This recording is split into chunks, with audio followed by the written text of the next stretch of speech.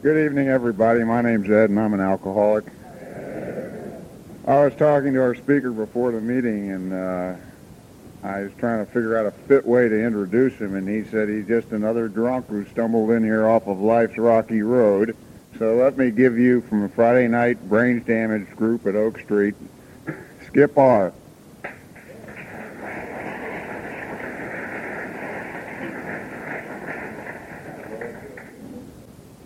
Hi, everybody. My name is Skip, and I am a very grateful recovering alcoholic, thanks to all of you.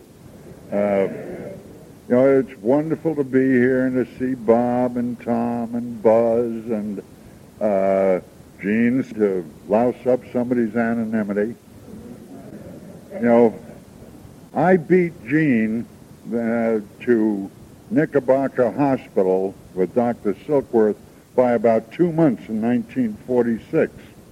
Can you imagine what it had been like if we both met there? Because I guess we both went on drinking for a fair spell. The big book says tell it like it was and what happened and how it is now, and I could really sum that up in about 20 seconds. It was lousy. I got sick and tired of being sick and tired, and it's wonderful.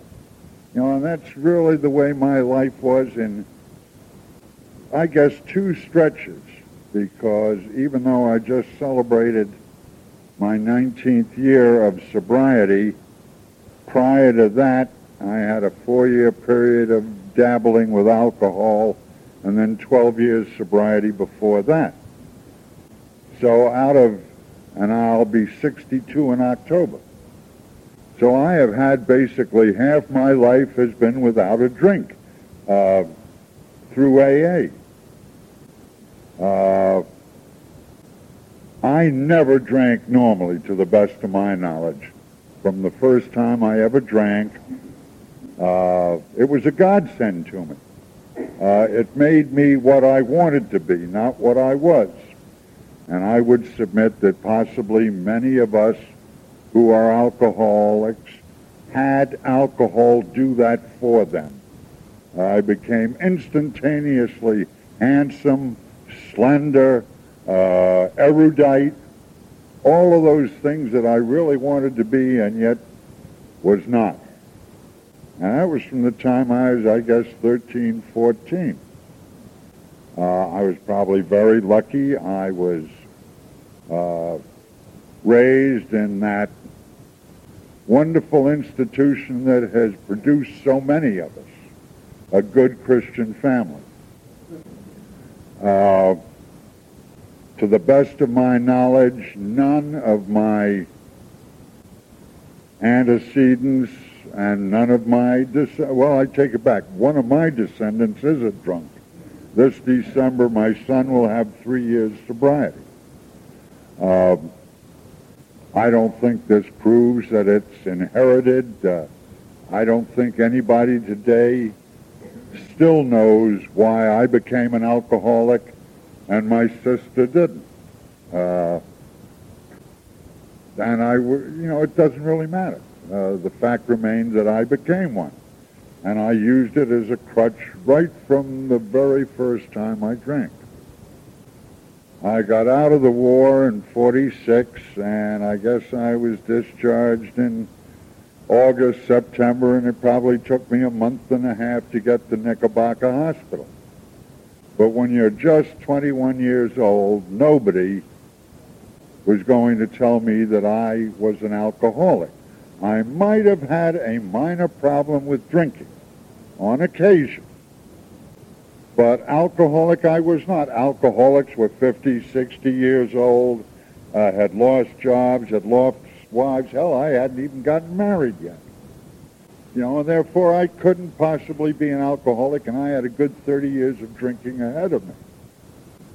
And for the next 5 years, I was in and out of AA like a revolving door. I did find out very early on what most of us who are young and have caring people about us find out, is that when you come into AA, your parents, your family, your friends, your employers, Your girlfriends, boyfriends, husbands, wives will forgive an awful lot.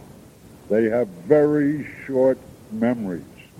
They always enabled me to go on for another 5 years of in and out of AA. When I got sick and tired, or sick enough, or tired enough, I would come running back to AA. I had a wonderful sponsor. His name was Samuel Stratton Jennings. He's been dead for 15 years now. He was a lawyer, and a good one. And he was the best sponsor in the world for me because he represented me at 3 sanity hearings. In New York, if you try to kill yourself, they think you're nuts. And after a certain drying out period in Bellevue, they insist that you go before a sanity hearing, and I am certified sane 3 times. AA really didn't have a chance to do anything for me because I didn't want sobriety. I wanted to get out of this mess of trouble or that mess of trouble or get my back bills paid up. And AA enabled me to do that, or it enabled my friends, family, and so forth to let me get by with another round of drinking and so forth. And eventually, after my 3rd sanity hearing and 13th trip to Bellevue, I guess I finally decided that maybe Skip Robertson did have a drinking problem. And lo and behold, Alcoholics Anonymous miraculously worked because I wanted to do something about my drinking. And I did what all of us have been told since the first time we came in. You don't drink anytime, any place with anybody. You go to meetings, you read the big book. You know, it was as simple as that. I became active in AA affairs in New York. And back in those days, there were an awful lot of meetings to go to. We started a couple of young people's group. Back then, I was young.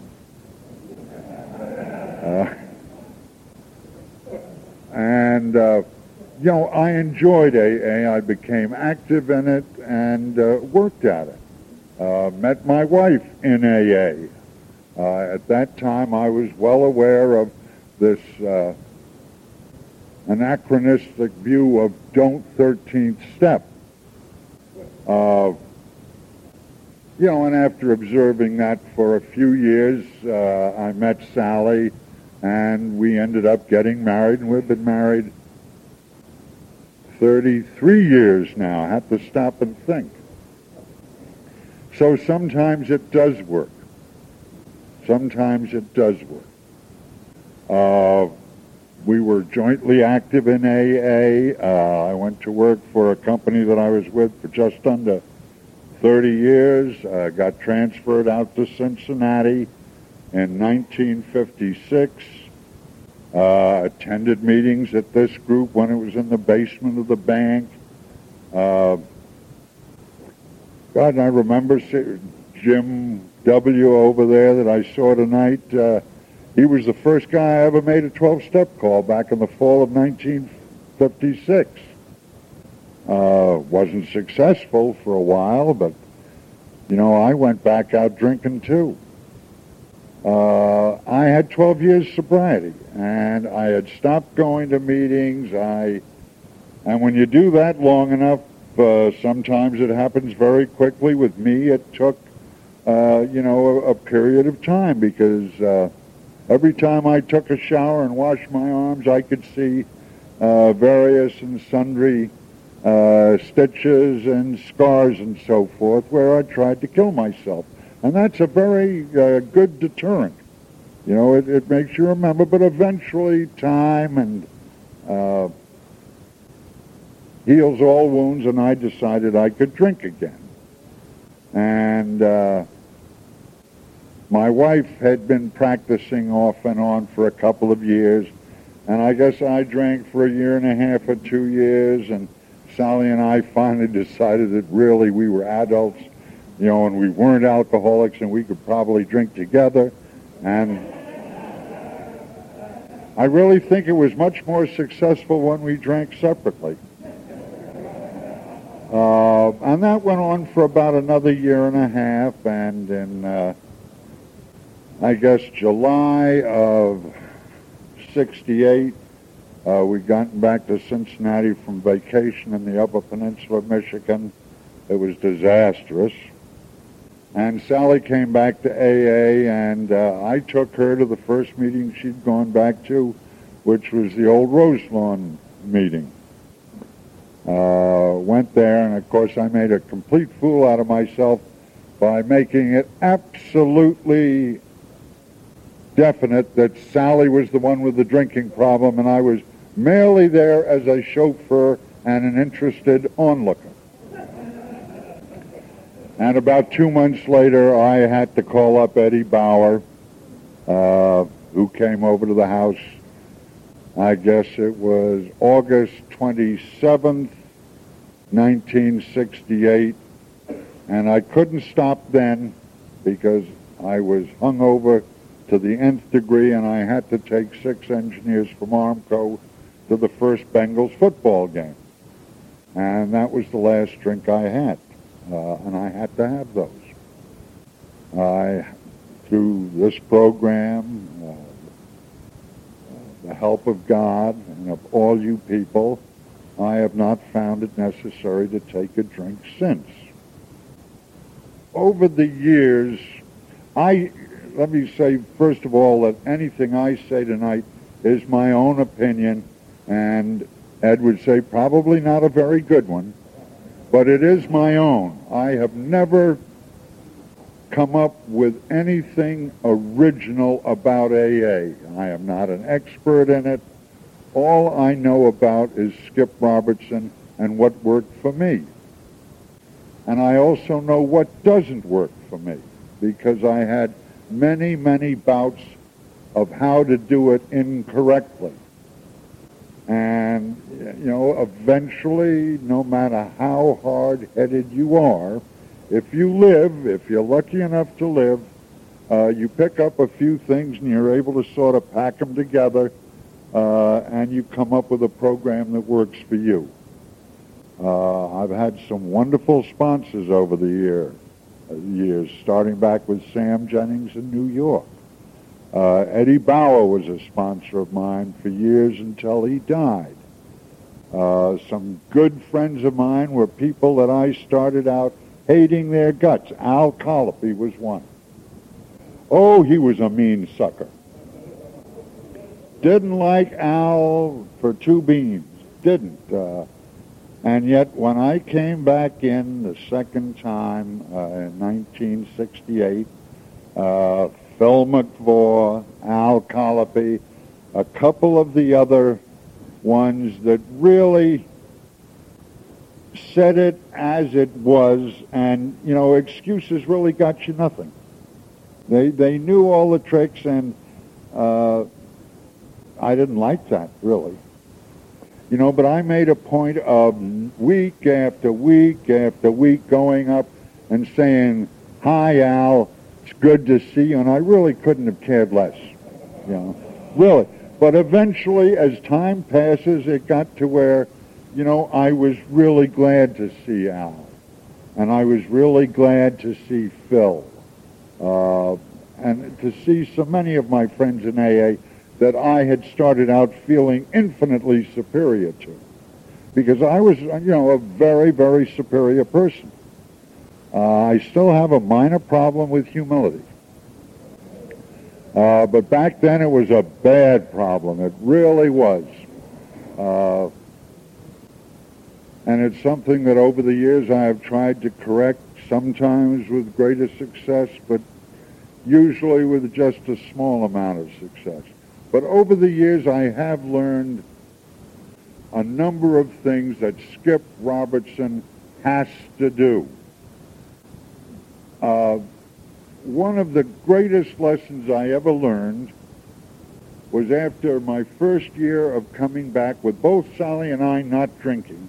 Now, mind you, that was out of a household of 3 people, where 2 were practicing alcoholics, and we both stopped drinking, And at the end of a year, I had never owed more money in my life. This is obviously not right. This should not happen. Where were all the good things that I had heard about, the instantaneous successes that you hear about in so many of the leads? You know, that life turned around and became rosy and, you know, success followed success. Watch it. Baloney. This does not always happen. I got paid on a monthly basis, and it was very discouraging for one obviously suited for the better life that I was to deposit your monthly check in the bank, write checks for 15 minutes, and you're broke. You know, you work 30 days so you have money for 30 minutes. This is not right. And I laugh. Laugh. You know, this was not something that should happen to somebody as obviously talented, well-read, well-versed in engineering and selling pumps. This should not happen, but it did. And I developed a very, very bad case of the poor little old me's, or I had as my throne the pity pot. And I was getting, I suppose, closer and closer to the point where if this is sobriety, hell, I'll take drinking. At least I didn't owe that money. I stole a lot more, but I didn't know it. And I had gotten into the habit, my office at that time was in the old Rookwood Pottery Building, and I'd go down to St. Mary's, to Good Shepherd Hall, and they used to play those tapes. Interminably, they played those tapes. And I was talking to an employee of my company who was a serviceman who was incarcerated there for a short period of time, and we were talking one afternoon right after lunch, and all of a sudden I happened to hear what that tape was saying. To this day, I don't know who made it. It was a man, and I suddenly picked it up where he was saying, AA only promises me one thing. AA does not promise me that if I stop drinking that I am going to have money in my pocket, that I'm going to keep my old job, get a new job. It was not an employment agency. It wasn't a matrimonial bureau. I wasn't necessarily going to keep my wife, find a new wife, get a girlfriend on the side, or any of the other good things. AA was not going to guarantee me serenity, peace of mind, happiness. The only thing that AA flat out guaranteed Skip Robertson was that if I didn't take a drink today, tomorrow morning I could decide if I wanted to drink or to ask for help to have another day without drinking. You know, and for the first time in my life, I guess, I suddenly realized that just because I was an alcoholic and had a drinking problem, that the world owed me nothing. Flat out, the world didn't owe me a thin red dime.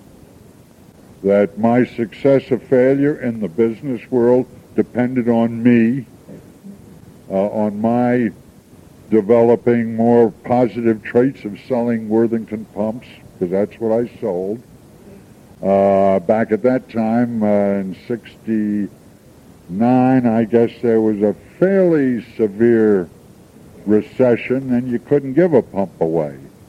You know, and that AA didn't owe me anything because I wasn't drinking, and the world didn't owe me anything because I wasn't drinking, that I was still a member of the human race, that I was still subject to all the slings and arrows of outrageous fortune which beat upon me regularly. And, you know, at the end of that lead, when I left, my life turned around 180 degrees. I'm sure you've all heard it said that, there are miracles in AA, and I was convinced for years, that a miracle had never touched me. But small things like that, convinced me that there is a house of miracles and that it's AA. And it takes us a while possibly to understand when this miracle suddenly hits. I'll give you another example. Sally and I were up in Chicago last weekend, and we were staying at a hotel, and right across the street was I. Magnon's and Neiman Marcus, one of those, and Sally needed a lipstick. She had forgotten to put one in, so we went over there to buy one. And there were two sales clerks at that particular counter, and Sally had started out talking to one, and they couldn't find something she wanted, so the other sales clerk came over, and when it came time to pay, it was the other sales clerk that I happened to pay. And I'm Scotch descent, and I carry one of these wee change purses, eh? And I opened it up, and my AA anniversary coin came out. And she said, "Oh, I've been in the fellowship for 4.5 years. And there's a Sunday meeting at about 3 blocks down the street. Why don't you come?" And that's another miracle. And we went and had a very enjoyable time. And we weren't really looking, we weren't planning, but I would submit that it is best not to ignore little opportunities like that. So we went and had a good time.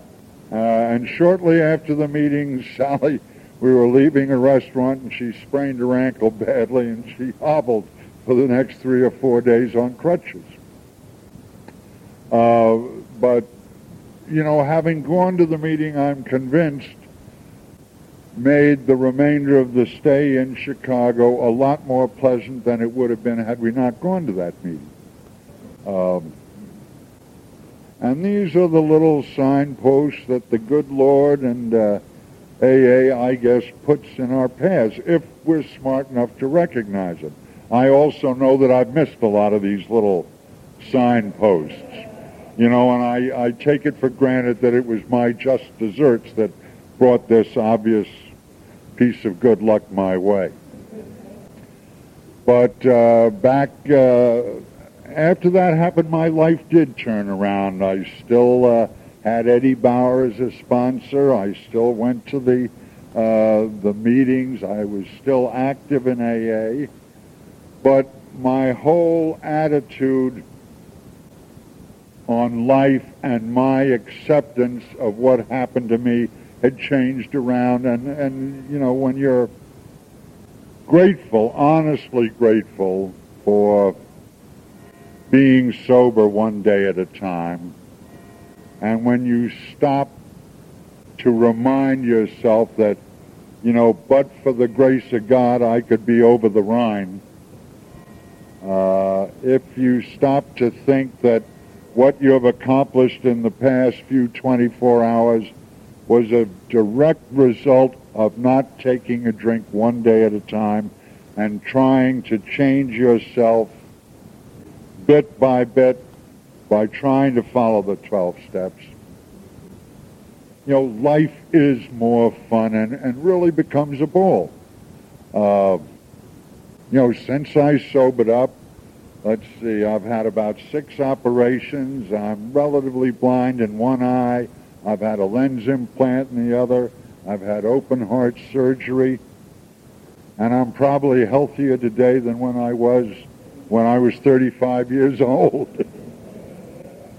And hopefully I can stick the government for a long time on Social Security. This is currently my aim. This is my goal, to really sock it to them. But life is fun now. And I guess one of the things when I came out here from New York, AA was different. Here in New York, we used to have 3 20-minute leads at a meeting. And, I became very acclimated to that, and I liked that. I liked a high bottom, middle bottom, and bottom drunk. I liked the diversity of opinions. I liked the chance to hear more than one person speak. When I came out here to Cincinnati, there was the conventional one lead. Sometimes they were boring. Sometimes they were terrific. I have never gone to a meeting yet that I haven't gotten something out of, something that I can apply if I'm intelligent enough to pick it up to my life to help me live a better and more rewarding life. All the answers are here. Al Colopy used to say, everything he needs is right here in his hands. And taking the first drink will just throw it all away. I have always felt very guilty about praying to God for something that I want very badly, whether it's a big order from business, whether it's to be lucky in the poker game and beat Eddie. The real important things in life, I've felt very guilty about praying for those. So I don't. But I have found over the years that what you ask for in your heart will be given you. Maybe not in the way you think you should have it, but your needs will be answered. Over the years, Sally and I have never starved. We've always had money in our pockets to buy a meal, to pay our bills. We haven't fallen behind on the rent. There were times we came close, and we've had a very good life. And all of it is directly attributable to AA. Nothing that I have done or that Sally has done has given this to us. Sobriety in AA enabled Sally to go back to the university, get 2 extra degrees, go to work for GE as an engineer. And when I got fired from my job after 30 years because we were bought by another company, lo and behold, her medical covered both of us the same, just as though I still had a job with the medical coverage. And if it hadn't been for AA, Sally would not have gotten her master's degree in math. And I know for sure she'd never have gone back and gotten her degree in engineering or worked for GE. So that all of these things have been given to us as a direct result of staying sober one day at a time. All the platitudes of AA, Lord, I hated them when I was out drinking that 4-year period. The easy does it, the first things first, the one day at a time, the let go, let God. Good God, those were dumb. I mean, mercy.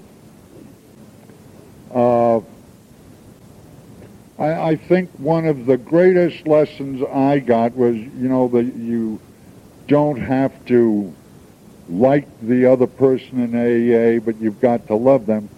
And, for years I sort of figured that was at least a halfway a physical type attachment of love.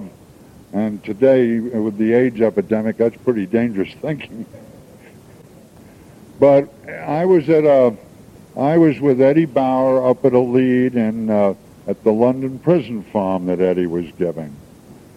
And, he said all that love is one person's concern for another person's need.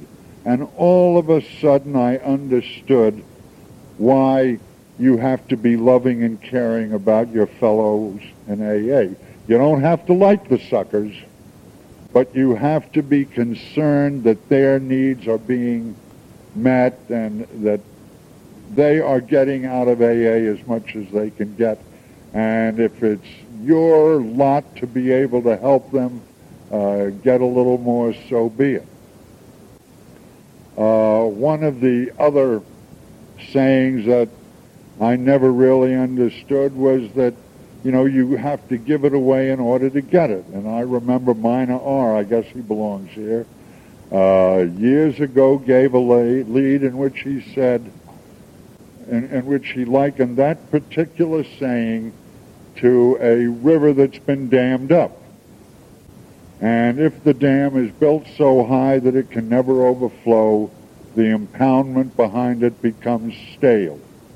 The water will grow all those wonderful weeds and fungus, and it will become filled with dying plants. There's no oxygen. There's nothing to give it life. But if you put a spillway in that dam so that the water can flow out, then there'll be constantly room for fresh ideas, fresh thoughts, fresh feelings to come into your dam, and so giving it away will help you get more. And that helped me understand that. I'm somewhat thick-headed, and I need allegories like that to show me what it means. Now, you'd think, having been in AA off and on for 20 years, when I finally heard that I've learned it before, and I must have heard it 100 times and never understood it.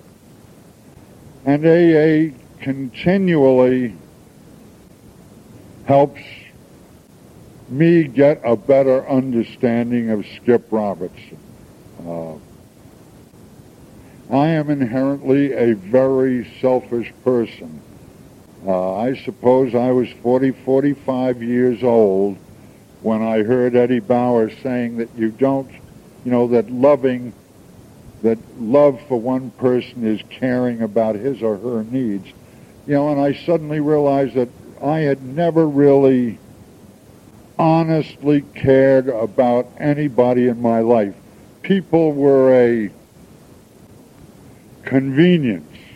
They helped Skip Robertson's life be nice and pleasant and flow smoothly. Sally was a good wife as long as she stayed sober and cooked and had the meals on the table and didn't bitch too much. And Rob was a fine son as long as he, got good grades at school and this, that, and the other thing.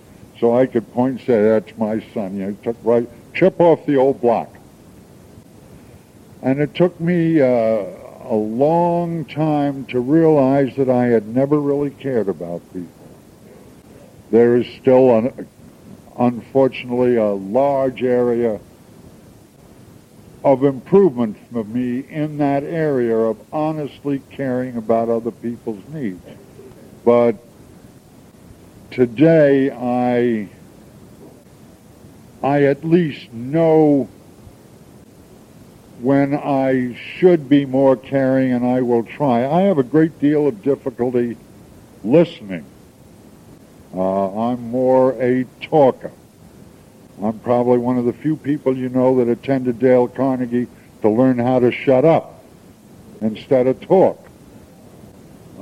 Because I still have difficulty sitting still and being a good listener and asking questions. I am not perceptive that way, and it's an area that I have tried to do better with, but I think I'm really lacking in that particular department.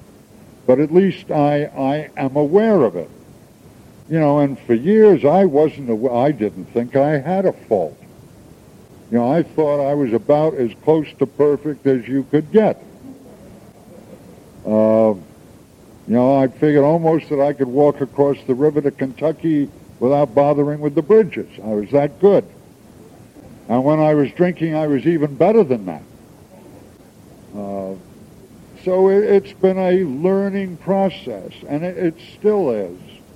And every meeting I go to, thank heavens, is still a fresh meeting for me. I know there are a number of people out here who have heard me give this lead, and my story really doesn't change. Other than whatever small growth I hope I've had, that's the only thing that can change. What was yesterday and before that, is going to be the same now as it was a year ago, as it was 10 years ago. I still had those 13 trips to Bellevue. I still consider one of my high accomplishments at Bellevue was that I was able to hand out the shots of paraldehyde. And I loved paraldehyde. That was good medicine. That was very good stuff. And I was a trustee. That was the high point of my career for several years. I remember when Mabel used to run the leads at Longview. And I used to go to those meetings about once every 4 or 5 months, because it was a prime example to me of what was going to happen to Skip Robertson if I kept drinking. I still remember old Eddie there, who used to slap, just sit there in the meeting, wouldn't say a word, and he'd pound hell out of his right knee. That was all he did. And there were a number of other people there that were brain damaged to the degree where they could not function in the outside world. And there were other people there that could function after a fashion, but they had become so institutionalized, that they were afraid to go out and try and function in the outside world, and they couldn't. When they did, they had to go back to drinking. This is the end of side 1. Turn tape over now to hear side 2. This is the end of side 1. Turn tape over now to hear side 2.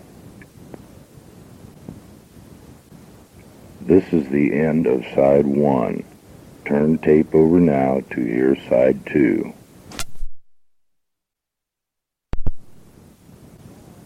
Just thank God that I was given the opportunity to get the hell out of Bellevue after 13 trips. Because, when you've been there that many times, it becomes a safe place. You're given your little shot of paraldehyde, and if they trust you, you might be able to get 2. And you play poker all afternoon for cigarettes, and then you line up in your little soggy slippers, and you go and eat. And you didn't have to worry about where you were going to end up sleeping, or whether you were going to end up in jail, or how you were going to pay the bills. Everything was taken care of for you. And it was a very easy life. I was scared to death of that happening to me. I remember years ago, I can't remember whether it was Emmett Ackerman or Eddie Bauer or Al Colby, one of the ABCs, said that if a person is an alcoholic, you can liken him or her, bless you, we have exactly the same standards, men and women now. Either him or her was a stick of dynamite, and there was a fuse attached to that individual. And if he or she went back out drinking again, the fuse was lit. There was only one trouble.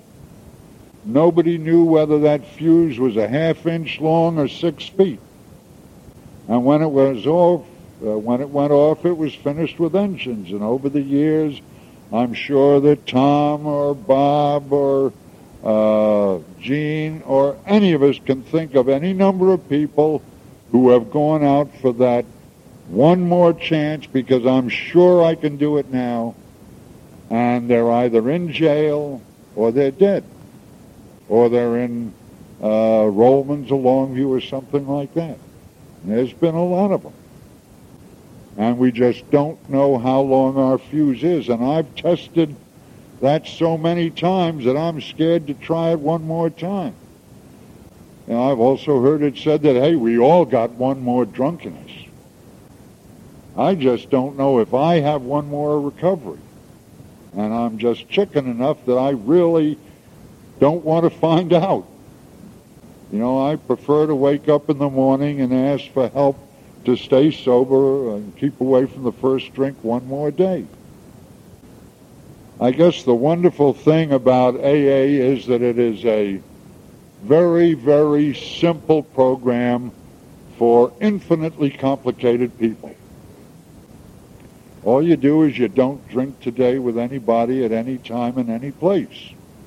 Read the book and go to meetings. And it, you know, AA is as simple as that. We tend to complicate it. I tend to complicate it. I think one of the other terrific features of AA that I am sure was thought of by Bill and Bob when they started it is that there are no absolute rules. In fact, the only real rule that I know of down at Oak Street is that after the first time you can't go there with liquor on your breath. You know, all the rest is we suggest. They are suggested 12 steps. They are not the absolute 12 steps. And I'm sure that some of us have worked a 9-step program. Hell, when I came in, all I could really work was the first step. I mean, not that too well, obviously. But all of these things are made simple so that we complicated people can take it one step at a time and not start by not taking the same drink. The first drink. Now I'm getting confused. It's a simple program. It's difficult to do.